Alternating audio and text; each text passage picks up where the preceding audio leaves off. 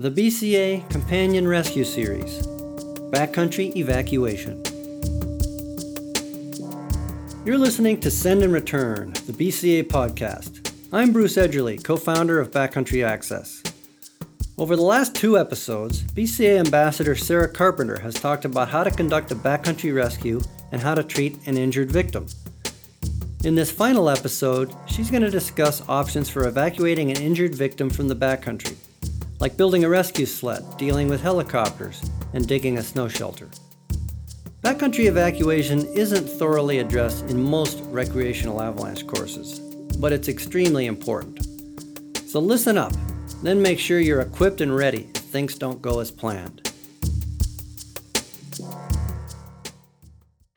My name is Sarah Carpenter. I'm a Backcountry Access Ambassador. I'm also one of the owners of the American Avalanche Institute. In this video, I'm going to talk about how to evacuate your partner from the backcountry. At this point, you've effected a rescue. You've located and dug your partner out of an avalanche. You've treated them for any injuries that they may have sustained, starting with their ABCs, as well as stabilizing any broken bones or tweaked knees. You've kept them warm and dry, and now you need to come up with a plan. How do you get that injured partner out of the backcountry? If your partner is injured and can actually ski themselves out or ride themselves out, it's a heck of a lot faster than if you have to drag them out or fly them out of the mountains. So the first question that I'm going to ask is it a usable or a non-usable injury? With that question, I want to evaluate if I suspect any sort of spinal injury. If I suspect a spinal injury, I need to stabilize that patient, keep them warm and dry, and get outside help. I don't want to move that patient with a possible spinal injury. If my patient has a usable injury and can self-evacuate, that's what I'm going to go for. I'm going to build a splint around the injury. I'm going to keep it nice and simple and transportable. And then I'm going to have that patient either ride their sled out with someone or ski or snowboard out of the mountains. If that injury is not usable, but we as a team have determined that we can get that person out of the mountains without outside help, the first thing I'm gonna do is I'm gonna build a rescue sled. It's important when you're building a rescue sled that the time when your partner is injured is not the first time that you've put that rescue sled together. So if you go out and invest in a rescue sled, take the time to figure out how to construct it and figure out what materials you might need to transport a patient out of the backcountry in addition to that sled. Sometimes you need extra webbing, extra cordelette, or carabiners. Know that before you're in the mountains. If you're gonna build a sled and put someone in a sled, stomp out a nice flat area and ideally make that flat area right next to the patient. Construct it with any of the patient's gear. So use the patient's skis or snowboard to provide rigidity. Use the patient's backpack to provide padding, and ideally the patient's clothing to provide additional padding and warmth. As a rescuer, we also need to make sure that we're taking care of ourselves because we're going to be putting a lot of energy into getting this person out of the mountains. Once I've got that sled constructed, I'm going to load my patient into it. Make sure it's nice and secure because no matter how you drag someone out of the mountains, there's a lot of pushing, pulling, tugging, side hilling, awkward moments, and those sleds can come apart. So make sure they're well constructed, they're nice and secure, and you have all the equipment that you need to drag them out. And as a rescuer, never underestimate the amount of energy it's gonna take to get someone out of the mountains. Pulling someone even a mile is exhausting, no matter how fit you are.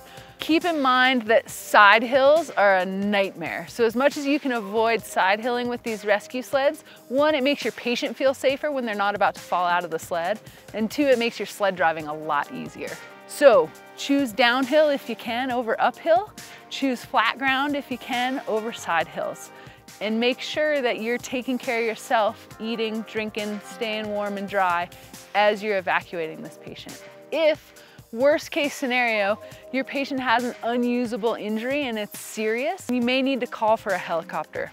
If you're calling for a helicopter evacuation, here's a few things to keep in mind. Make sure to build some sort of windsock that's an indication to the pilot of the wind direction. You also want to be able to communicate to the pilot that wind speed and whether it's consistent or gusty. This makes a big difference for them flying. Stomp out an area that's flat, as in really flat, as in less than 8 degrees in terms of steepness. Make it at least 100 by 100 for that pilot to land, and then give them some sort of sense. The snow can be really hard to tell where it's flat, where you actually hit the ground versus where you're hovering. So if you break off any sort of pine boughs and stick them in the snow around that landing area, you're gonna give the pilot some sense of where that landing zone is and some sort of depth perception. Never ever approach the helicopter. Let the helicopter land, let the blade stop spinning, and let the pilot and the staff tell you what to do. If you're gonna spend a night out, if you need to take care of a patient and just get them out of the elements before help comes, be ready to build a snow shelter. There's a few ways that you can do that. You can do it by stomping out an area, cutting out blocks, and just building a trench. You can also carry a tarp. And when you carry a tarp, if you dig out a big trench, put skis across that trench, put the tarp over it, and secure the tarp, you've got a great place that's out of the elements. It doesn't have to be the palace of luxury, but you can make it wide enough and tall enough to at least sit up and get out of the elements, stay warm and dry. If you're not carrying a tarp and you need to build a snow shelter, there's a few options. You can tunnel into a drift. If you do that, keep your door below your floor. That way that cold air sinks and your warm air gets trapped inside the shelter. If you don't have any drifts around, you can also just dig out a trench in the snow and build snow blocks and put them up like a little roof. If you decide that you're gonna spend the night out with your patient, be ready to build a fire. What I carry in my backpack is I carry a fire starter and a lighter. I also carry some way to melt water. So I carry a titanium cup or I use the lid of my thermos. That way, if I'm out here, I have a way to get warm, and I also have a way to get warm liquids in myself and my patient. Bottom line, we all come out in the backcountry to have great days and to enjoy the places that we live. We need to be prepared though for when things go wrong. Make sure you have the proper training and the proper equipment for dealing with avalanches, for dealing with first aid issues, and for getting yourself out of the mountains. If you're required to conduct a full-blown evacuation, this can often be the most exhaustive part of the avalanche rescue process. It can also be equipment intensive. It's essential that you have your first aid skills wired and that you carry all the rescue materials needed if an avalanche does occur. Do you carry the right items to cobble together a rescue sled or snow shelter? Are your first aid and repair kits stocked? Make sure you're fully dialed on this stuff, especially if you're planning on riding in remote areas. Remember, this podcast is no substitute for an avalanche class. For a worldwide listing of avalanche course providers and more of our educational videos and research, check out backcountryaccess.com/education. At Backcountry Access, our mission is to save lives, not just sell product. That's why we've created Send and Return, the BCA Avalanche Safety Podcast. Narrated by BCA co-founder Bruce Edgerly, produced by Jack Begley, Emily Kelly, Thomas Brazier, and Charlie Nouse from beautiful Boulder, Colorado. Visit us at backcountryaccess.com.